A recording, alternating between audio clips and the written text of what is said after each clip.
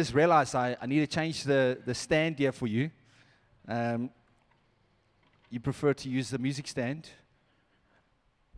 rather than the table. See, I know my people. Nice. So friends, we are going to, I think, be blessed. We're going to have 3 guys sharing with us. Malcolm is going to kick us off, then Dallon, and then Tim. And I want to encourage you to make notes, to be open to what God wants to say to you. It really is a picture of the body working together. And as we were sharing some of these prophetic words with one another, I believe God empowers us to build one another up as each part of the body does its work. Let me pray for us. Lord Jesus, thank you for Malcolm, for Dallon, and for Tim, Lord.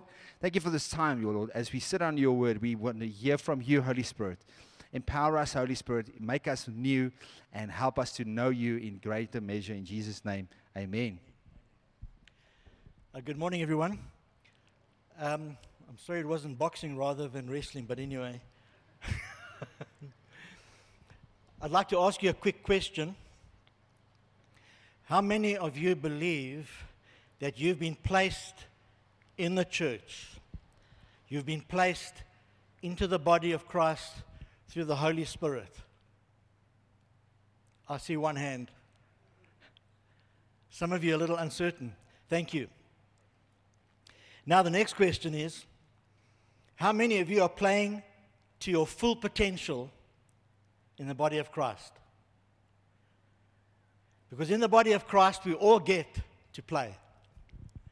We all get to play, which to me is the most wonderful thing.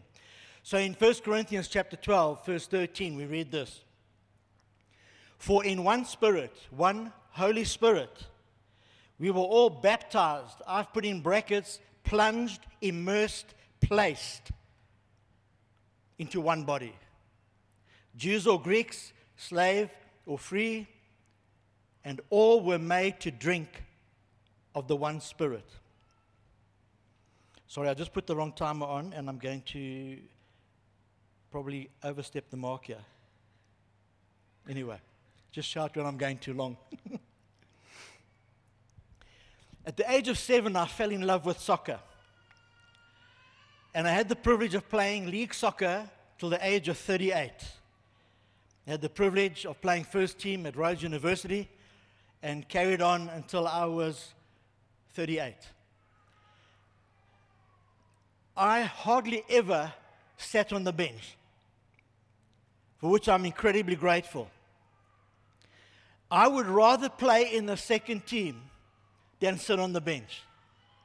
I think sitting on the bench, it is so frustrating because you know you can do better than the guys who are doing it at the moment. You're thinking, if only I could get on there, I'll score a goal, I'll make a goal. You're also a bunch of palookas. Let me get on there. But I'm very lucky, I never had much of that. But I'd rather play in the second team than sit on the bench. And I want to ask you a question. Are you on the bench or are you in the game? Because God wants you to be fully in the game. I have 3 quick points, all beginning with P. Number 1, you and I have been placed in the body of Christ by the Holy Spirit. It's a supernatural action.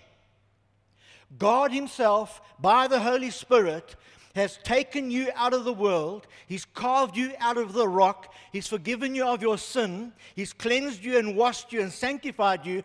And He's placed you in this glorious body of Christ. You've been baptized into a living body. It's not a club. It's not an institution. It's into a living, organic body. You cannot join the church.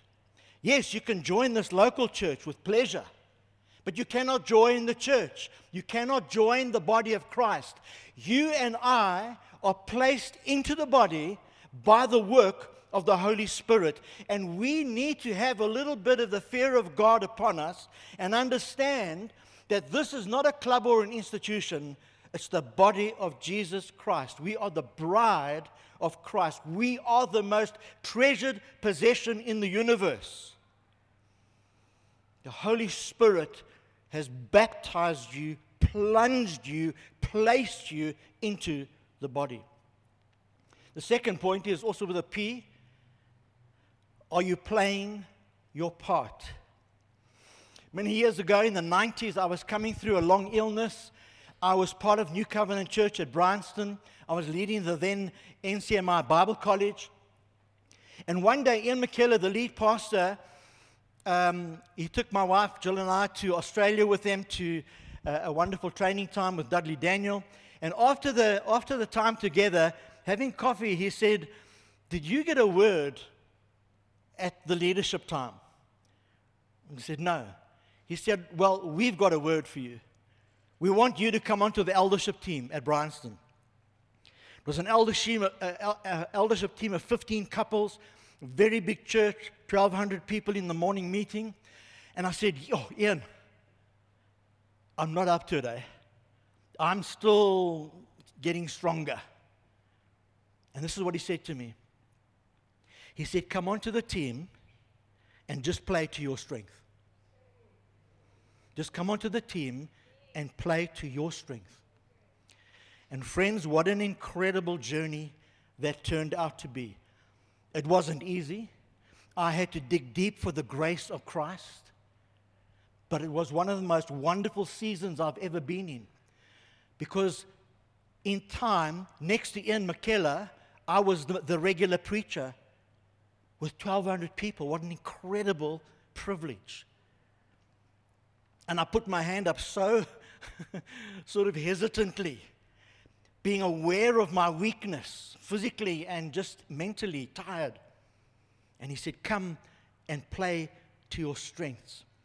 And you know, Ian McKellar paid me one of the most wonderful compliments I've ever had in my life. He was a Manchester United fan. And I know at this point we need to just say, just a caution to sensitive listeners, to like Liverpool fans and Tottenham Hotspur fans. Ian McKellar was a Manchester United fan, and a real fan of Alex Ferguson, one of the best coaches ever. And on that team there was a guy by the name of Teddy Sheringham. And Teddy Sheringham was the oldest guy on the team. And he never played a full game. But when Alex Ferguson called him onto the pitch, he either made a goal or scored a goal. Can we have that wonderful, you got it? I mean, that's life. That's enthusiasm. That's what happens when you score a goal. And he was like Alex Ferguson's trump card. And Ian McKellar said to me, "You are my Teddy Sheringham. The oldest guy on the team, can't always play a full game. But when you come on, you make a difference." What an incredible, incredible honor.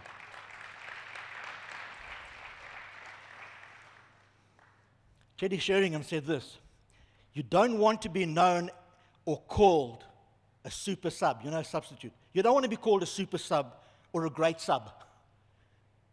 You don't want to be known as a substitute. You want to be known as someone who was passionate for the game, that when he got on the field, he gave it all to score that goal." And finally, you and I are positioned. We are positioned in the body of Christ. And our position needs to be one of drinking from the Holy Spirit, because our calling will never have any effect without the empowering of the Holy Spirit. That's why Paul says, "For in one Spirit we were all baptized into one body, Jews or Greeks, slaves or free, and all were made to drink of the one Spirit." Let's think about soccer or any other sport. They've got one goal in mind, and that is to win. To win. And they will do everything they need to reach that goal. They think soccer, they speak soccer, they watch soccer. They practice, they hone their skills, and they each bring their skills to the table for the common good of the team. And they know they're there not just for themselves and for their glory. They're there for the team's glory. They're there to win cups. Friends, what an incredible picture of the church. We have one goal. It is to glorify God by the preaching of the gospel and to extend the kingdom by baptizing people and discipling the nations. That's the goal. And that's all they do. Friends, I want to say to you, this expression, when we are together like this is just halftime. This is just time to catch an orange or to get an energy drink and to get encouraged as we're going to go back on the field for the second half. This is halftime, friends, and it's wonderful. Thank God for halftime. Hey, where you can just catch your breath, get a bit of energy in, listen to what the coach says, try some new moves, and we go back out onto the pitch. Friends, this is halftime. This is party time. This is when God's children come together and have a ball. We dance, we sing, we shout, we cry, we laugh, and we experience the presence of God. But it's only for one purpose. Because tomorrow, you're back on the pitch. Tomorrow, you're back in the war. There's no war here. People love you here. This is wonderful. But tomorrow, in the office, at school, at varsity, wherever you are, you're in war. But you've been strengthened by the saints. And you've been commissioned to go out again. And then Wednesday or Tuesday or whenever, you in life group and you say, yo, thank God I'm with my brothers and sisters. I need encouragement. Or I need to give encouragement. I need prayer. I need to pray for somebody. And we get strengthened again. We get a midweek halftime to go back into the war. And so, I want to conclude and say this to you today. I want to urge you to accept the responsibility that God has placed in your lap. As a child of God and as a member of His incredible body. I really want to urge you. If you do not have a passion for the body of Christ, ask God to give it to you. If you do not yet have a passion to be playing to your full potential in the body of Christ, ask the Holy Spirit to give that to you. Because this is not just what it's about. It's about going out with the gospel to the uttermost parts of the earth. Stop sitting on the bench. Become a player. Friends, it's the most thrilling thing. Honestly, we need to get to that place where we enjoy ministering for Jesus. When we get the joy of sharing the gospel or praying for someone who's going through a difficult time at work or in the shops, wherever. We need to learn to thrill at every opportunity God gives us to be part of this amazing team that we are part of. Position yourself daily to drink that one Spirit, to be continually filled with the Spirit, so that when you go out, you can pray, you can minister, you can touch lives. Hone your gifts and talents, just like any sportsman would do. Hone your gifts for God's glory. Step up to the plate and grab hold of this glorious opportunity that God is giving you to be part of this amazing team. Dallon, these guys have upstaged me with their shirts today, sure.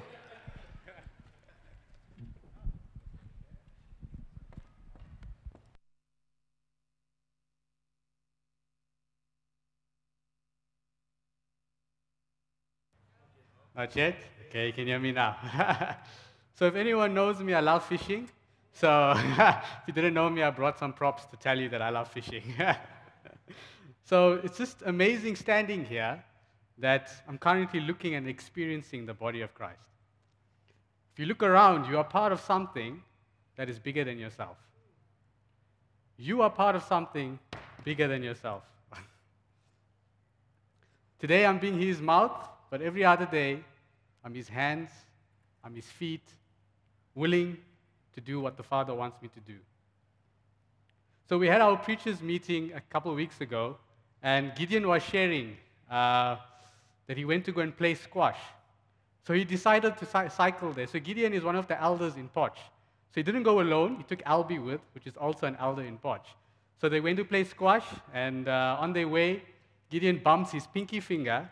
So wave your pinky finger, everyone.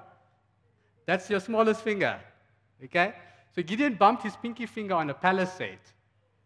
And that cut his pinky finger almost in half, almost losing his finger close to the tendon. So it was like flapping like that, you could imagine. And within 5 to 10 seconds, Gideon was passed out on the side of the pavement. Lucky Albie was there, got him to the hospital. He's in the cast now, he's doing okay. But the thought struck me. It's amazing how the smallest part, or the smallest finger in your hand, can actually take your body out. It's interesting how the smallest finger was injured, but the whole body felt pain. We are part of his body, and if the smallest part is hurting, we need to know. If the smallest part experiences joy, we should overflow, and the whole body should experience it. So that being said, my first point is the body is made of unique members. If you read Corinthians 12, 14 to 15, it says, "For the body does not consist of one member, but of many. If the foot should say, 'Because I am not a hand, I do not belong to the body,' that would not make it any less part of the body." So firstly, I want to say that if your foot is speaking, you should probably see a doctor, because that should not happen, okay? But let me show you what I mean by being unique. So I brought along my fishing rod and my reel, okay? Both very different, but unique in their own way. A reel cannot do what a rod can do. Vian can, if you need any more answers, Vian will tell you how it works. But a reel cannot do what a rod can do. The reel's purpose is to reel in a fish. The rod's purpose is to cast the millie bomb for the carp fishermen out there. It's to cast. And those words that were shared today, it's amazing how sometimes we can be a reel and compare ourselves to a rod. But I'm a reel. Why don't I have these beautiful rings or, being long like him? And then the rod can say to the reel, "Yes, I wish I had that handle." But what purpose would that handle serve to the rod? We are all unique, both designed for its intended function. The reel to bring in the fish and the rod to cast. But both, in its purpose, both necessary to catch the fish. The rod cannot catch the fish on its own. The reel cannot catch its fish on its own. But together, it makes an amazing pair. I have to do this so the next point makes sense. But together, they can catch that fish. We are different, unique members, but God has knitted us together in his mother's womb. Can you believe it that God has already planned for you? God already knew that you're going to be sitting here and being part of a body while knitting you together in your mother's womb. We all have different functions, but we all contribute to the same vision. And that is to know him, and that is to make him known. So point number 2, the value of the unseen. 1 Corinthians 12, 22, 23 says, "On the contrary, the parts of the body that seem to be weaker are indispensable. And those parts of the body that we think less honorable, we bestow greater honor. And our unpresentable parts are treated with greater modesty. When I was reading this, I was thinking about the physical body. The last time I checked, you still need a heart to survive. But you can't see the heart. If you look at the people who serve without being noticed, they play a huge role in the body. So I'm going to use a silly example. I know how much City on the Hill loves coffee. This church loves coffee. So there's a team that comes early in the morning to ensure that the urns are hot and that the coffee is ready. Sometimes you don't notice these things, but let us miss coffee for one Sunday. I'm probably going to have a line of queries. Where's the coffee? It's amazing. The value of the unseen is only noticed when it's not active. But when it's active, we don't actually notice. So let us take time to notice the people that no one else notices. So if you look at the reel again, as you see in the reel, inside there's gears that when you turn the handle, the gears turn. But you can't see it, it's inside. And it's amazing that the more gears that are in the reel, the more valuable the reel becomes. The more gears there is, the more ratios there is, or ball bearings, the more valuable the reel becomes. And yet we cannot see it from the outside. So going on to my last point, which is better together. Just like the rod and reel, the more effective together, they are more effective together than they are apart. The body is the same. Christ being the head, and we being its members. And together, we can be more effective than a single member. Ecclesiastes 4:2 says, "And though a man might prevail against one who is alone, two would withstand him. A cord is not quickly broken." Family, the church working together is a force to be reckoned with. The church cannot be divided. We, together in unity, will probably working together, will see Jesus come sooner than we think. So the example of the rod and reel working together, both having the same vision to catch that fish. So if we can have that picture up. Yeah! Here's that fish, man. But I want to prove a point to you that the reel would have never been able to catch that fish alone. The rod would never be able to reel in that fish alone. But together, with my brother by my side, because I couldn't carry it out the tank, together we were able to reel in that fish. Working together, we can be so much more effective. So why does the body exist? The body exists for the lost, for the people who are about to be saved. We exist for others. The church is the only organization that exists for its non-members. And the vision we have is to see the gospel, the good news preached in every nation, and every knee will bow, and every tongue will confess that Jesus Christ is Lord. Guys, the mandate that we have is bigger than ourselves, so that Jesus Christ can be known. This is what the body is made for, to know Him and to make Him known. So I'm going to ask you a question now. Can we do this city on a hill? Yes, I only heard one yeah. Do we want to go to the nations and preach this gospel? Can we do this city on a hill? There we go. A church united is what we're looking for. Yes, we can. And we can do all things through Christ who strengthens us. Thank you.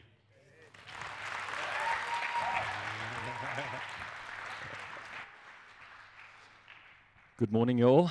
I just want to clear the air and say that I did not just escape from prison or plan on starring in Prison Break anytime soon.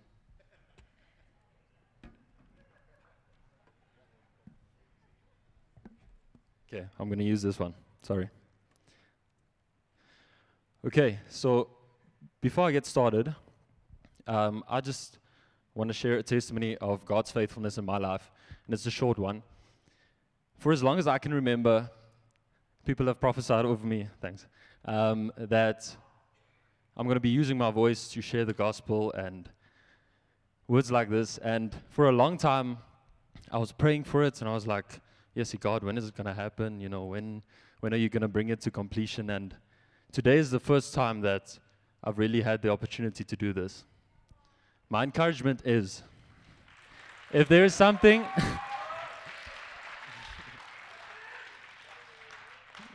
my encouragement is this: if there is something that God has spoken over your life, keep trusting for it. Keep praying over it, and He will bring it to completion. Okay, so I'm speaking about unity in the body, of course. Unity in a biblically accurate church is a cornerstone that upholds the very essence of Christian community and worship.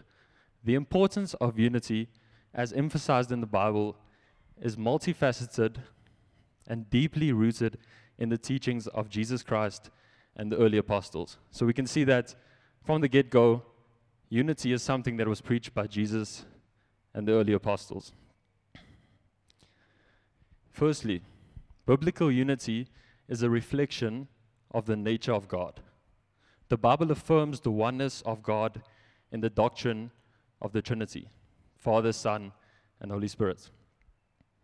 And this unity within the Trinity serves as a model for the unity that should exist among believers. Okay, so John 17:21 says that they may all be one, just as you, Father, are in me, and I in you, that they may also be in us, so that the world may believe that you have sent me. So we understand that the Trinity is a reflection of what unity in the body is supposed to look like today for us.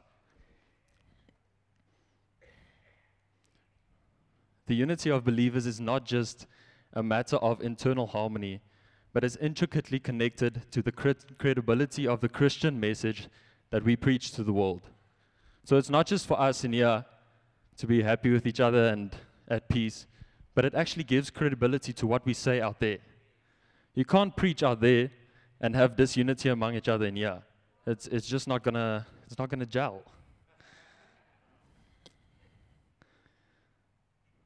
Okay.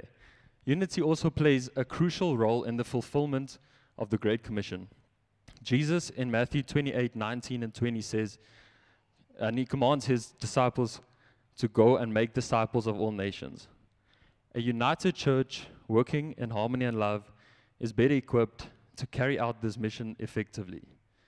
The collective strength of a unified body enables the church to impact the world with a transformative message of the gospel. When we amongst ourselves are in disunity, it will have an effect on how effectively we can preach the gospel to the nations. Okay. Then the main verses I want to cover today is 1 Corinthians 12:24 and 25. And it reads as follows: But God has put the body together, giving greater honor to the parts that lacked it, so that there should be no division in the body, but that its parts should have equal concern for each other. And my first point will be that God has established unity to the body. It says it in the first part of verse 24, that God has put the body together. God has restored unity to the body where the devil tried to sow disunity. Obviously with the fall of man, Adam and Eve. And why would the devil want to sow disunity? It's obviously because if we are not in unity among each other, we will be very less effective in how we preach the gospel. Sorry, my Afrikaans is coming out there. Our main goal as a church is to spread the gospel and see souls saved. This unity makes us less effective in living out the Great Commission. God wants us in unison before Him so that we can function according to His purpose within the body. Then my second point, that there should be no division in the body, and that's in verse 25. Paul uses the metaphor of the human body to illustrate the unity and interconnectedness of the church, which is considered the body of Christ.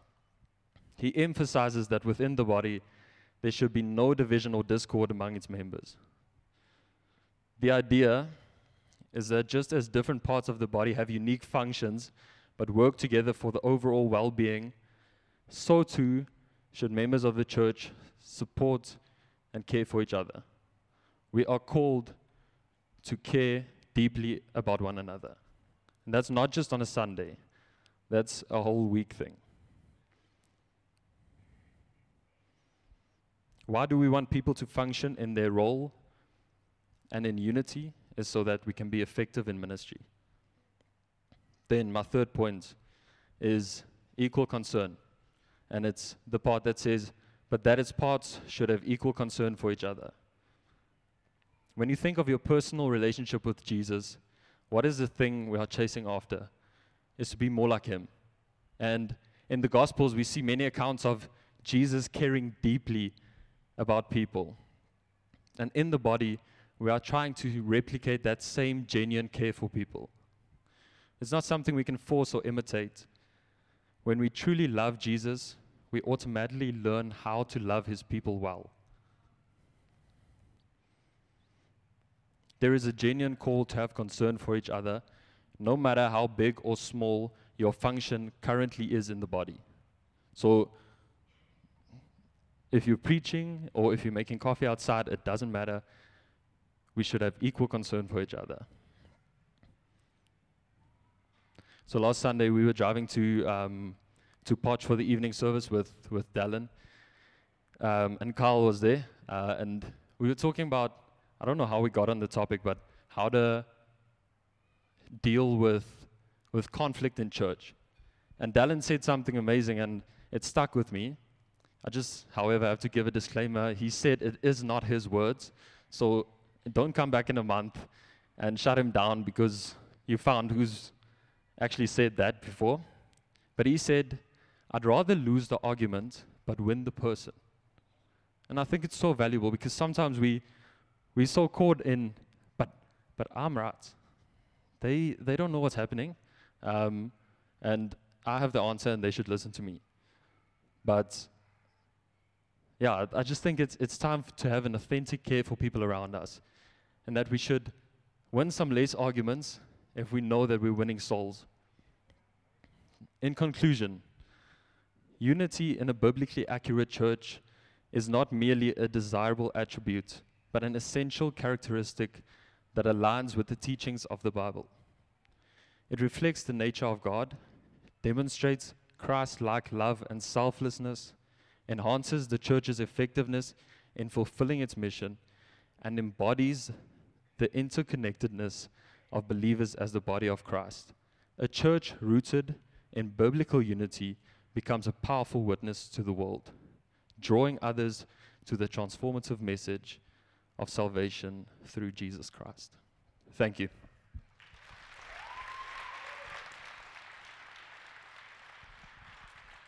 What an effective way of the body of Christ being put on display this morning. Well done, guys. Taking lots of notes. Really want to encourage us to live this. You know, we've been asking this question, are you in the game? Are you playing your part, and are you contending for the unity that God would want to express? And this morning we have the privilege of experiencing that as we shared words with one another, as we worship together. I want to ask the music team to come forward. We're going to close this morning with a moment of sharing in God's body. It's a picture really of Jesus who says that we would be united with him as one body as we partake in communion together. And so I want to ask you to stand for us. I'm going to ask Billy to come just to share with us and to facilitate our time of communion together. But let's stand together as we participate together in what God has, because it is a picture of the body being united together as we join together in enjoying His body together. Amen. I'm just reminded, as I was preparing to do the communion, I was reminded of somebody that said something some time back, and I said, let me speak about it. And it's, and I go back to Genesis chapter 3, where it says that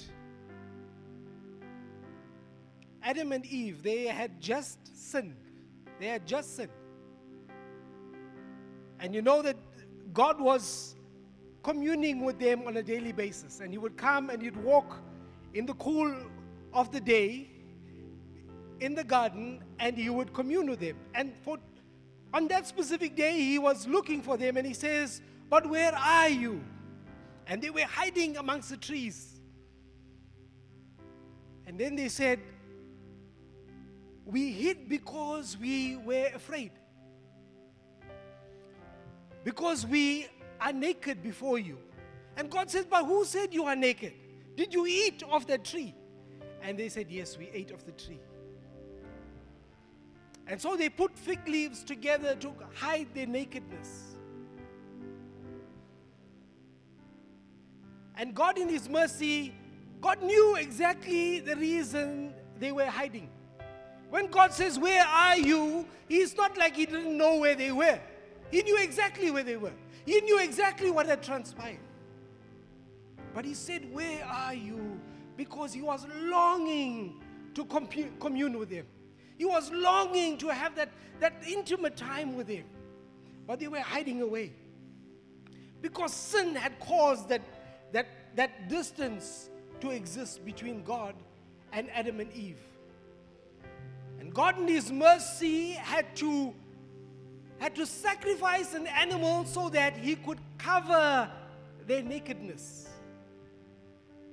And that is a typology of what Jesus did on the cross. You see, you and I are sinful people.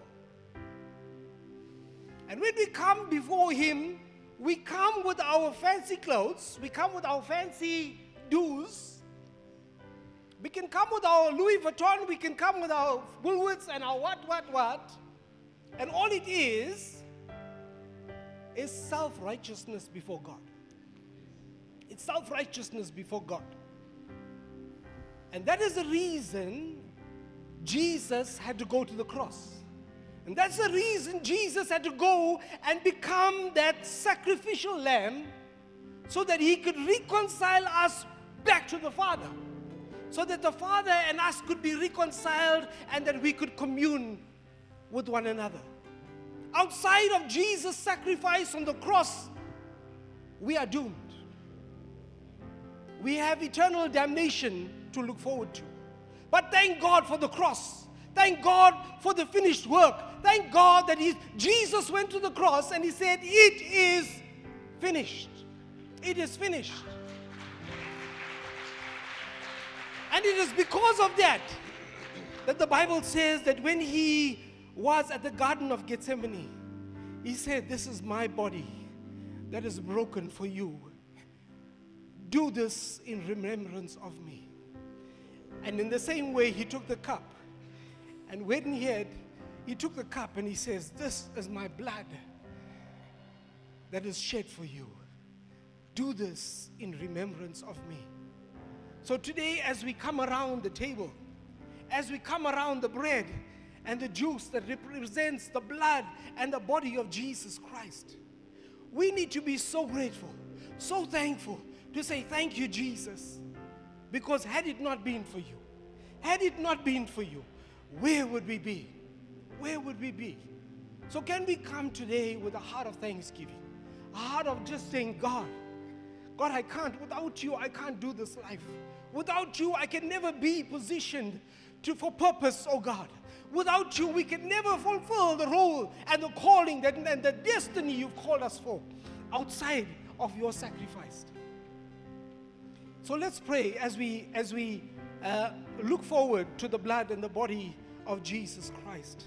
Father, today I thank you for the finished work on the cross. I thank you, Jesus, that you said, "Let it be me that will go and be the sacrificial lamb." God, I thank you today that you took the 39 stripes. I thank you today that you carried the cross all the way to Golgotha. I thank you that you said it is finished. I thank you, oh God, that you reconciled us back to the Father. And today we honor you and we say thank you for this opportunity. In Jesus' name.